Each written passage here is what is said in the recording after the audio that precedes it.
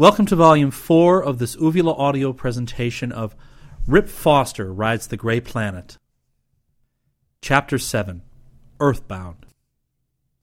There was something else that Rip didn't add, although he knew the Planeteers would realize it in a few minutes. Probably some of them already had thought of it. To move the asteroid into a new orbit, they were going to fire nuclear bombs.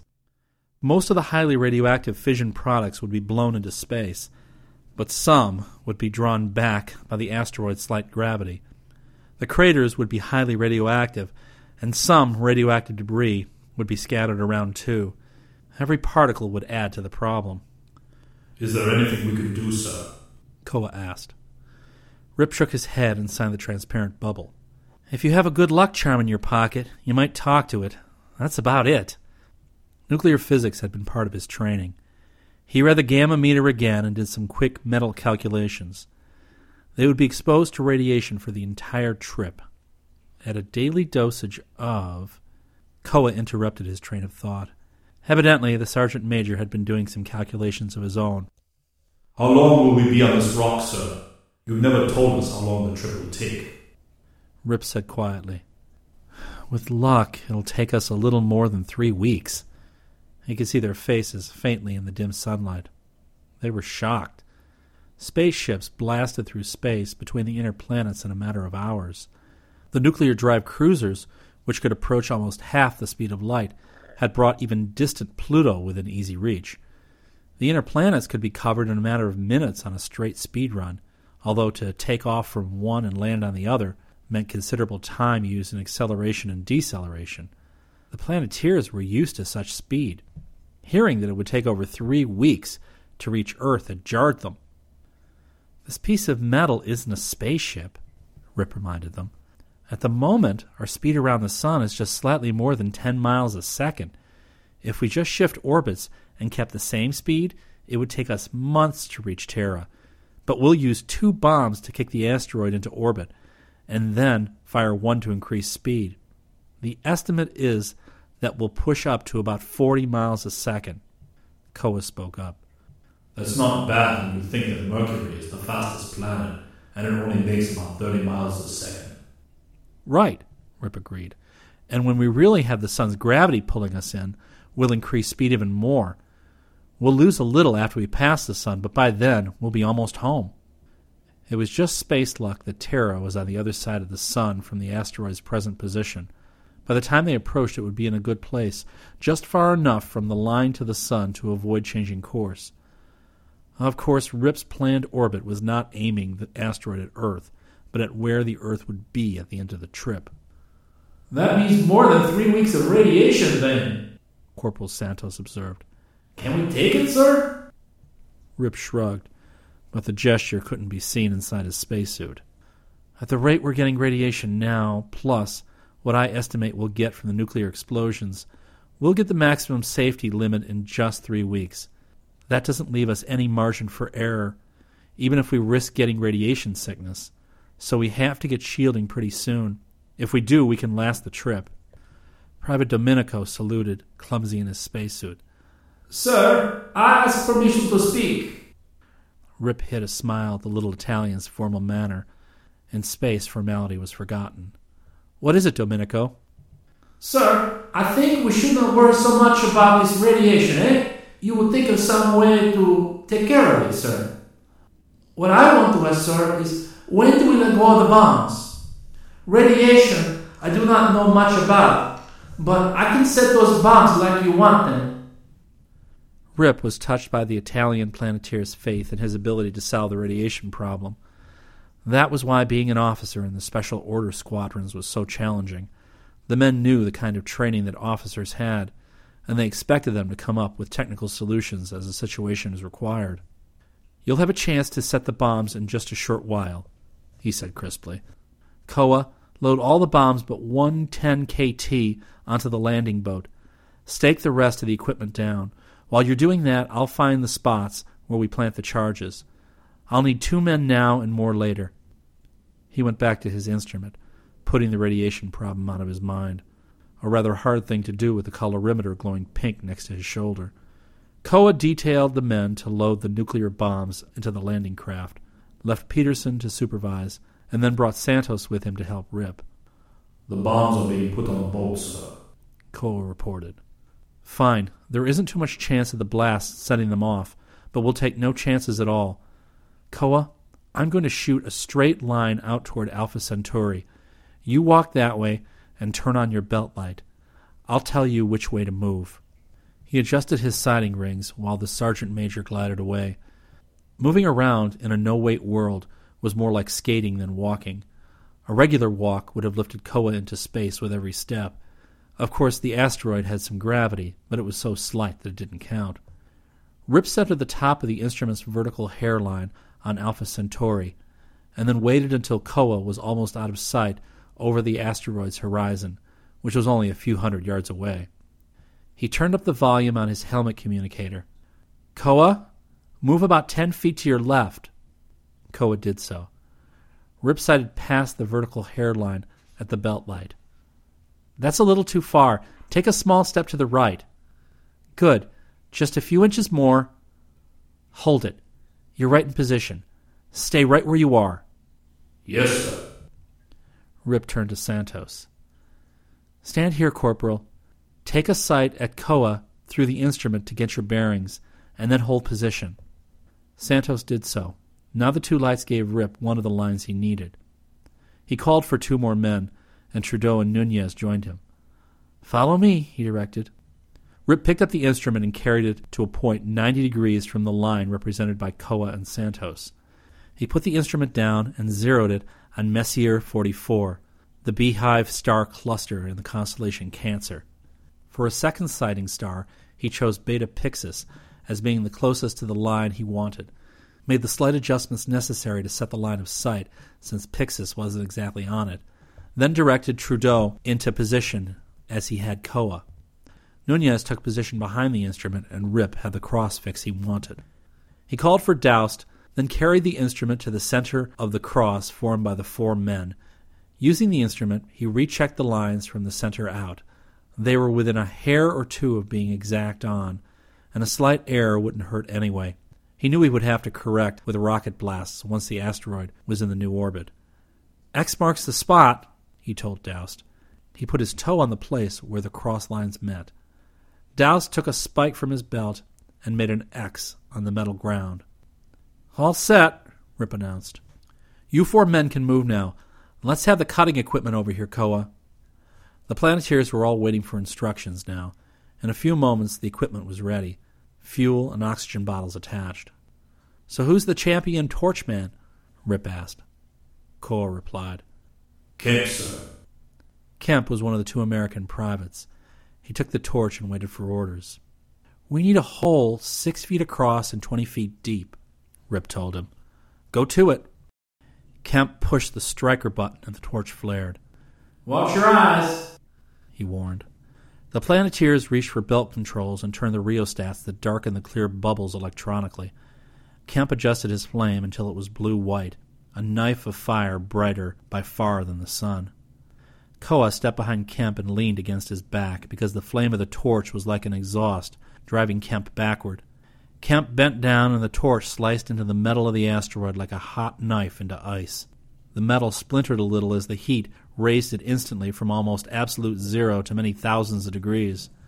When the circle was completed, Kemp adjusted his torch again, and the flame lengthened. He moved inside the circle and cut at an angle toward the perimeter. His control was quick and certain.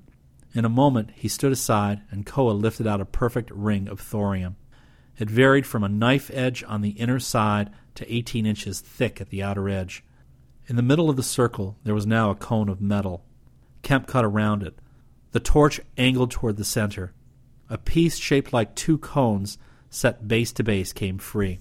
Since the metal cooled in the bitter cold of space almost as fast as Kemp could cut it, there was no heat to worry about.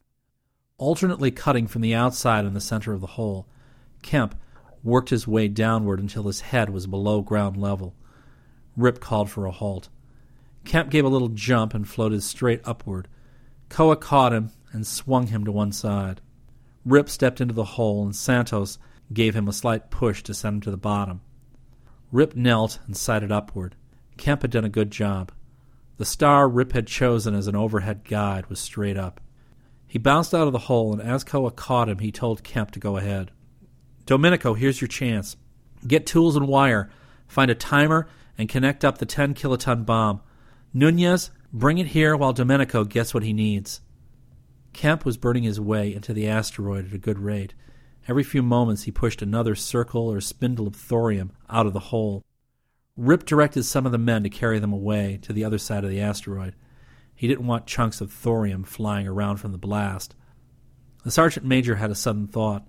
He cut off his communicator, motioned to Rip to do the same, then put his helmet against Rip's for direct communication. He didn't want the others to hear what he had to say. His voice came like a roar from the bottom of a well. Lieutenant, do you suppose there is any chance the blast might break up the asteroid, split it in two? The same thought had occurred to Rip on the Scorpius. His calculations had shown that the metal would do little more than compress, except where it was melted from the terrific heat of the bomb. That would be only in and around the shaft. He was sure the men at Terra Base had figured it out before they decided that A-bombs would be necessary to throw the asteroid into a new orbit. He wasn't worried. Cracks in the asteroid would be dangerous, but he hadn't seen any. This rock will take more nuclear blasts than we have, he assured Koa. He turned his communicator back on and went to the edge of the hole for a look at Kemp's progress. He was far down now. Peterson was holding one end of a measuring tape. The other end was fastened to Kemp's shoulder strap. The Swedish corporal showed Rip he had only about 8 feet of tape left. Kemp was almost down. Rip called, "Kemp, when you reach bottom, cut toward the center. Leave an inverted cone." "Got it, sir. Be up in 2 more cuts." Domenico had connected cable to the bomb's terminals and was attaching a timer to the other end. Without the wooden case, the bomb was like a fat, oversized can. It had been shipped without a combat casing. "Koa, make a final check. You could untie the landing boat, except for one line. We'll be taking off in a few minutes." "Right, sir." Koa glided toward the landing boat, which was out of sight over the horizon. It was nearly time. Rip had a moment's misgiving. Had his figures or his sightings been off? His red hair prickled at the thought, but the ship's computer had done the work, and it was not capable of making a mistake. Kemp tossed up the last section of thorium and then came out of the hole himself, carrying his torch. Rip inspected the hole and saw with satisfaction it was in almost perfect alignment, and ordered the bomb placed. He bent over the edge of the hole and watched Trudeau pay out wire while Domenico pushed the bomb to the bottom. The Italian made a last-minute check and then called to Rip. "Ready, sir." He dropped into the hole and inspected the connections himself, then personally pulled the safety lever. The bomb was armed. When the timer acted, it would go off. Back at ground level, he turned up his communicator. "Koa, is everything ready at the boat?" "Ready, sir." The Planeteers had already carried away the torch and its fuel and oxygen supplies. The area was clear of pieces of thorium. Rip announced, "We're setting the explosion for 10 minutes. He leaned over the timer, which rested near the lip of the hole, took the dial control in his glove, and turned it to position 10. He held it long enough to glance at his chronometer and say, "Starting now." Then he let it go. Wasting no time but not hurrying, he and Domenico returned to the landing boat. The Planeteers were already aboard, except for Koa, who stood by to cast off the remaining tie line. Rip stepped inside and counted the men, all present. He ordered, "Cast off." As Koa did so and stepped aboard, he added, "Pilot, take off, straight up." The landing boat rose from the asteroid. Rip counted the men again, just to be sure. The boat seemed a little crowded, but that was because the rear compartment took up quite a bit of room. Rip watched his chronometer. They had plenty of time. When the boat reached a point about 10 miles above the asteroid, he ordered, "Stern tube!" The boat moved at an angle. He let it go until the sight at the stars showed they were about in the right position, 90 degrees from the line of the blast, and where they would be behind the asteroid as it moved toward the new course. He looked at his chronometer again. 2 minutes. Line up at the side if you want to watch, but darken your helmets to full protection. This thing will light up like nothing you've ever seen before. It was a good thing space cruisers depended on their radar and not on sight, he thought. Usually, spacemen opened up visual ports only when landing or taking a star site for an astroplot. The clear plastic of the domes had to be shielded from chance meteors. Besides, radar screens were more dependable than eyes, even though they could pick up only solid objects. If the Consops cruiser happened to be searching visually, it would see the blast, but the chance had to be taken. It wasn't really much of a chance. 1 minute, he said. He faced the asteroid, then darkened his helmet, counting to himself. The minute ticked off slowly, though his count was a little fast. When he reached 5, brilliant, incandescent light lit up the interior of the boat. Rip saw it, even though his helmet was dark. The light faded slowly, and he put his helmet back to full transparent. A mighty column of fire now reached out from the asteroid into space. Rip held his breath until he saw that the little planet was shearing off its course under the great blast. Then he sighed with relief. All was well so far. Someone muttered, "By Gemini, I'm glad we're out here instead of down there." The column of fire lengthened, thinned out, grew fainter until there was only a glow behind the asteroid. Rip took his astrogation instruments and made a number of sights. They looked good. The first blast had worked about as predicted, although he wouldn't be able to tell how much correction was needed until he had taken star sights over a period of 5 or 6 days. "Let's go home," he ordered. Back on the asteroid, a pit that glowed with radioactivity marked the site of the first blast. Rip ordered it covered as much as possible with the thorium that had been taken from the hole. While the men worked, he plotted the lines for the second blast, found the spot, and put Kemp back to work on a new hole. 2 hours later, the second blast threw fire into space. In another 3 hours, with the asteroid now speeding on its new course, Rip set off the explosion that blasted straight back and gave extra speed. 3 radioactive craters marked the asteroid. Rip checked the radiation level and didn't like it a bit. He decided to set up the landing boat and their supplies as far away from the craters as possible, which was on the sun side. They could move to the dark side as they approached the orbit of Earth. By then, the radioactivity from the blasts would have died down considerably. He was selecting the location for a base when Doust suddenly called, Lieutenant Foster!" There was urgency in the Planeteer's voice. "What is it, Doust?" "Sir, take a look. About 3 degrees south of Rigel." Rip found the constellation Orion and looked at bright Rigel. For a moment he saw nothing. Then south of the star he saw a thin orange line. Nuclear drive cruisers didn't have exhausts of that color. There was only one rocket drive ship around, so far as they knew. Rip said softly, "Let's get our house in order, gang. Looks like we're going to get a visit from our friends, the Connies." Chapter 8. Duck or Die. Sergeant Major Koa's great frame loomed in front of Rip. "Do you think they've spotted us, sir?" Rip hated to say it. "Probably, Koa. Can you estimate from the exhaust how far away they are?"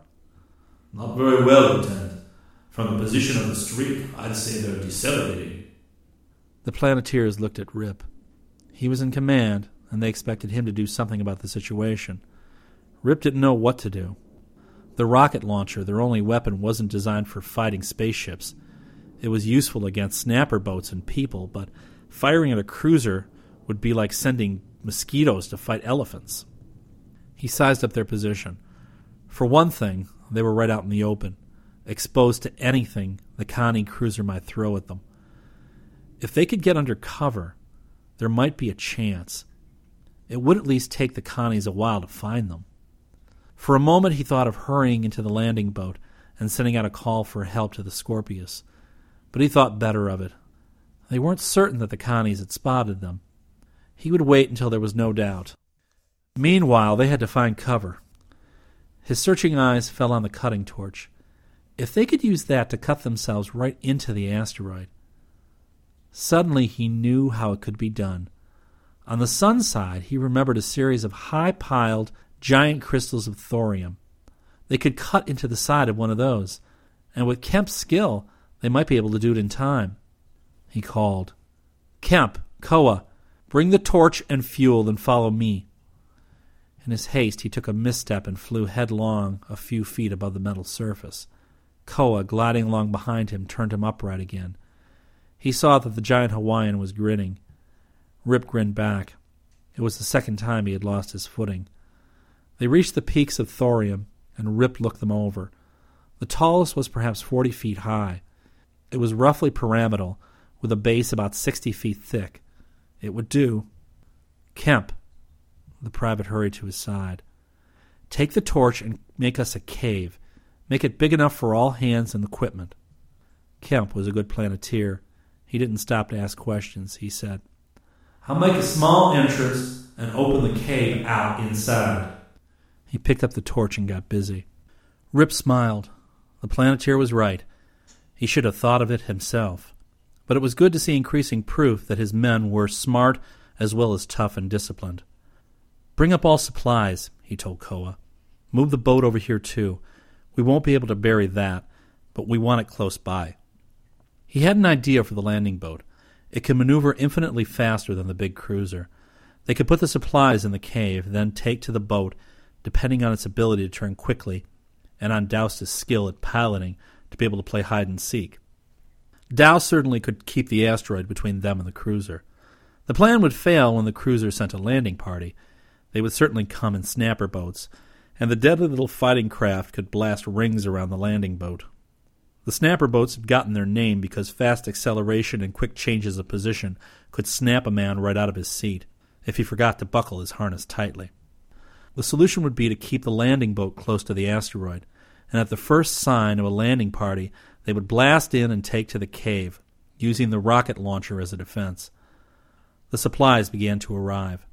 The Planeteers towed them, 2 crates at a time, in a steady line of hurrying men. Kemp's torch sent an incandescent knife 3 feet into the metal on each cut. He was rapidly slicing out a cave. He cut the metal out in great triangular bars, angling the torch first one side and then the other. Koa came and stood beside Rip. "I haven't seen the Connie's exhaust for a while, sir. Looks like they've stopped decelerating. We can't see them at all." "Meaning what?" Rip asked. He thought he knew, but he wanted Koa's opinion. "They're in free fall now, sir. That could mean they're just hunting in the area, or it could mean that they've stopped somewhere close by. They could be looking us over, for all we know." Rip surveyed the stars. "If that's the case, they're not too close, Koa.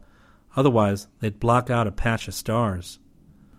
"Well, sir," Koa hesitated. "I mean, if you were looking over this asteroid and you weren't sure whether the enemy had it or not, how close would you get?" "Probably about 1 AU, Rip said jokingly. That was 1 astronomical unit, equal to about 93 million miles, the distance from Earth to the Sun. "That would be a good safe distance, sir," Koa agreed with a grin. "But let's suppose the Connie isn't as timid as I am," Rip went on. "He might be only a few miles out. The question is, would he wait to get closer before launching his snapper boats?" The big Hawaiian answered frankly. "I've never been in a spacecraft like this before. I don't know what the answer is." "We'll know soon," Rip said grimly. A thought had just struck him. The Scorpius had trouble finding the asteroid because it was just one of many sailing along through the belt. But now the asteroid was the only one traveling across the belt. It would make an outstanding blip on any radar scope. It wasn't possible that the Connie cruiser had missed the blip in its significance. "The Connie may be looking us over," Rip added, "but I can tell you one thing for sure. He knows we've taken the asteroid." Only human hands could swerve a heavenly body from its orbit. Koa looked wistfully at the atomic bomb which remained. "If we had a way to throw that thing at them..." "But we don't. And the thing wouldn't explode anyway. We don't have the outside casing with an exploder mechanism, so it has to be turned on electrically." Rip could see no way to use the atomic bomb against the Connies. It was too big for use against a landing party. Besides, it would put the Planeteers in danger.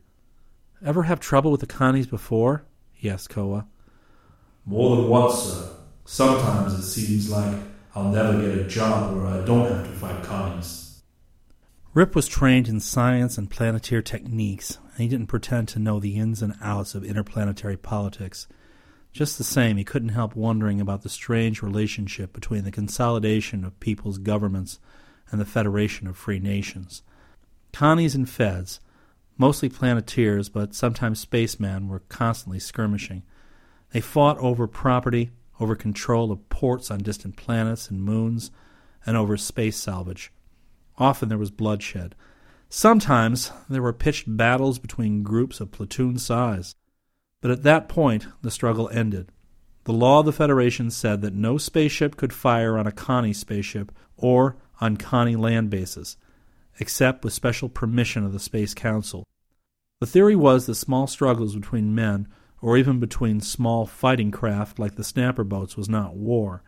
But firing on a spaceship was war, and the first such act could mean starting war throughout the solar system. It made a sort of sense to Rip when he thought about it. Little fights here and there were better than a full-scale war among the planets. Koa suddenly gripped his arm. Sir, look up. The short hairs on the back of Rip's neck prickled. Far above, blackness blotted out stars in the shape of a spaceship. The Connie had arrived. Rip ordered urgently. Kemp, stop cutting. The rest of you, get the stuff under cover. Ram it. He hurried to lend a hand himself, hustling crates into the cave. Kemp had made astonishing progress. There was room for the crates, if stacked properly, and for the men besides. Rip supervised the stacking, then the placement of the rocket launcher at the entrance. All hands inside the boat, he ordered. Doused, be ready to take off at a moment's notice. You'll have to buck this box around like never before. He explained to the pilot his plan to dodge, keeping the asteroid between the boat and the cruiser. We'll make it, sir, Doust said. I'm not worried, Rip replied, and wished it were true. He looked up at the Connie again. It was getting larger. The cruiser was within a few miles of the asteroid. As Rip watched, fire spurted from the cruiser, and it moved with gathering speed toward the asteroid's horizon. He watched the exhaust trail, wondering why the Connie had blasted off. He has something up his sleeve, Koa muttered. Wish we knew what. Let's take no chances, Rip stated. Come on. The men were already in the boat. He and Koa joined them. They stood at a window and watched the Connie's trail. The trail dwindled. Koa said, Something's up. Suddenly, new fire shot from one side of the cruiser and it spun. Balancing fire came from the other side, and for an instant the three exhausts formed a cross, with the darkness of the Connie's hull on the center. Then they could see only the exhausts from the sides. The stern flame was out of sight. He's made a full turn to come back this way, Rip stated tensely. Doust, get ready. The Connie was perhaps 20 miles away. It grew larger, and the side jets winked out. A few seconds later, fire spurted from the nose. Rip figured rapidly. The cruiser had gone away far enough to make a turn. It had straightened out, heading right for them. Now the nose tube was blasting, slowing the cruiser down. He sighted, holding out one glove and gauging the Connie's distance above the horizon, and his heart sped up. The Connie was right on the horizon. Ram it, Rip called.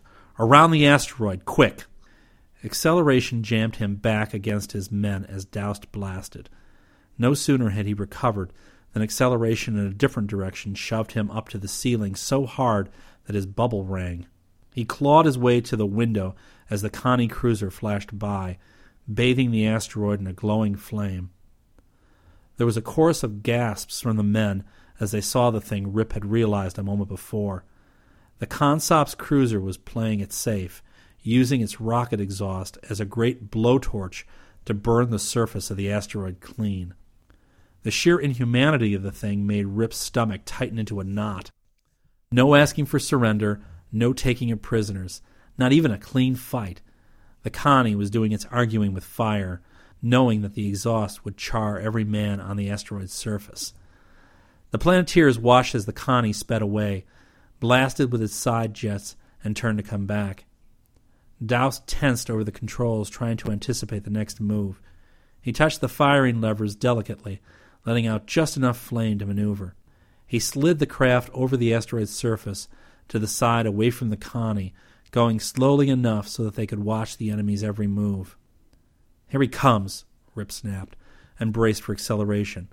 The landing craft shot to safety as the cruiser's nose jet flamed. Doust was just in time. Tiny sparks from the edge of the fiery column brushed past the boat. Rip realized that the Connie couldn't know the Federation men were in a boat, dodging.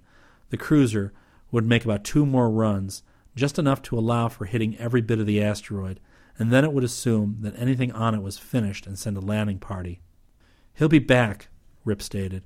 "About twice more, 3 at most." He suddenly remembered the landing boat radio. "Doust, where's the radio connection?" The pilot handed him a wire with a jack plug on the end of it. Rip plugged it into his belt. Now his voice would be heard on the Scorpius. "Calling Scorpius! Calling Scorpius! Foster reporting. We are under attack. Repeat, we are under attack. Over to you." The answer rang in his helmet.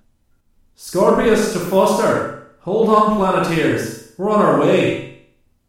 "Here comes the Connie," Koa yelled. Rip braced. The landing boat shot forward, then piled the Planeteers in a heap on the bottom as Doust accelerated upward. There was a sudden wrenching crash that sent the Planeteers in a jumbled mass into the front of the boat. It whirled crazily, then stopped. Rip was not hurt. He shoved at someone whose bubble was in his stomach and cleared the way. "Turn on belt lights," he called. "Quick!" Lights flared on. He searched quickly, swinging his light. The Planeteers were getting to their feet. His light focused on Private Bradshaw, and he gasped. Bradshaw's face was scarlet, and his skin was flecked with drops of blood. His eyes were closed and bulging terribly. Rip jumped forward, but Big Koa was even faster. The Hawaiian jerked a repair strip from a belt pouch and slapped it on a crack in Bradshaw's bubble. Rip wasted no time either. By the time Koa had the strip in place, he had pulled the connections from his belt light. He ran the tips of the wire over the edges of the strip. The current sealed the patch in place instantly. Koa grabbed the atmosphere control on Bradshaw's belt and turned it. The suit puffed up. Rip watched the repair anxiously in the light from Koa's belt. It held. Rip reconnected his light as he asked swiftly, "Anyone else hurt? Answer by name." There were quick replies. No one else had been injured. "Run for the cave," Rip commanded. "Follow Koa. Santos and Peterson drag Bradshaw." The Englishman's voice sounded bubbly. "Look at my kid." "Good for you," Rip exclaimed. "Call for help if you need it." Koa was already out of the craft, leading the way. Rip went out through a window and saw the cause of the trouble. Doust had been a hair too close to the asteroid. A particularly high crystal of thorium had snagged the craft. Rip looked for the Connie and saw it starting another turn.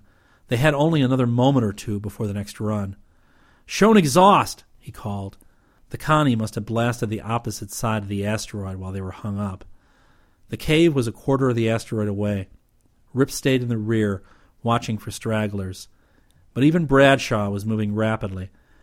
Koa reached the cave well ahead of the rest, reached for the rack of rockets, and slapped it into the launcher. Rip urged the men on. The Connie was squared off for another run. They catapulted to safety as the cruiser flamed past, the exhaust splashing over the metal and sending sparks into the cave. Rip looked out. That, if he guessed right, was the last run. He watched the Connie's stern jet cut off, saw the nose exhaust as the cruiser decelerated to a fast stop. "Check your weapons," he ordered. He pulled his pistol from his knee pocket and checked it carefully.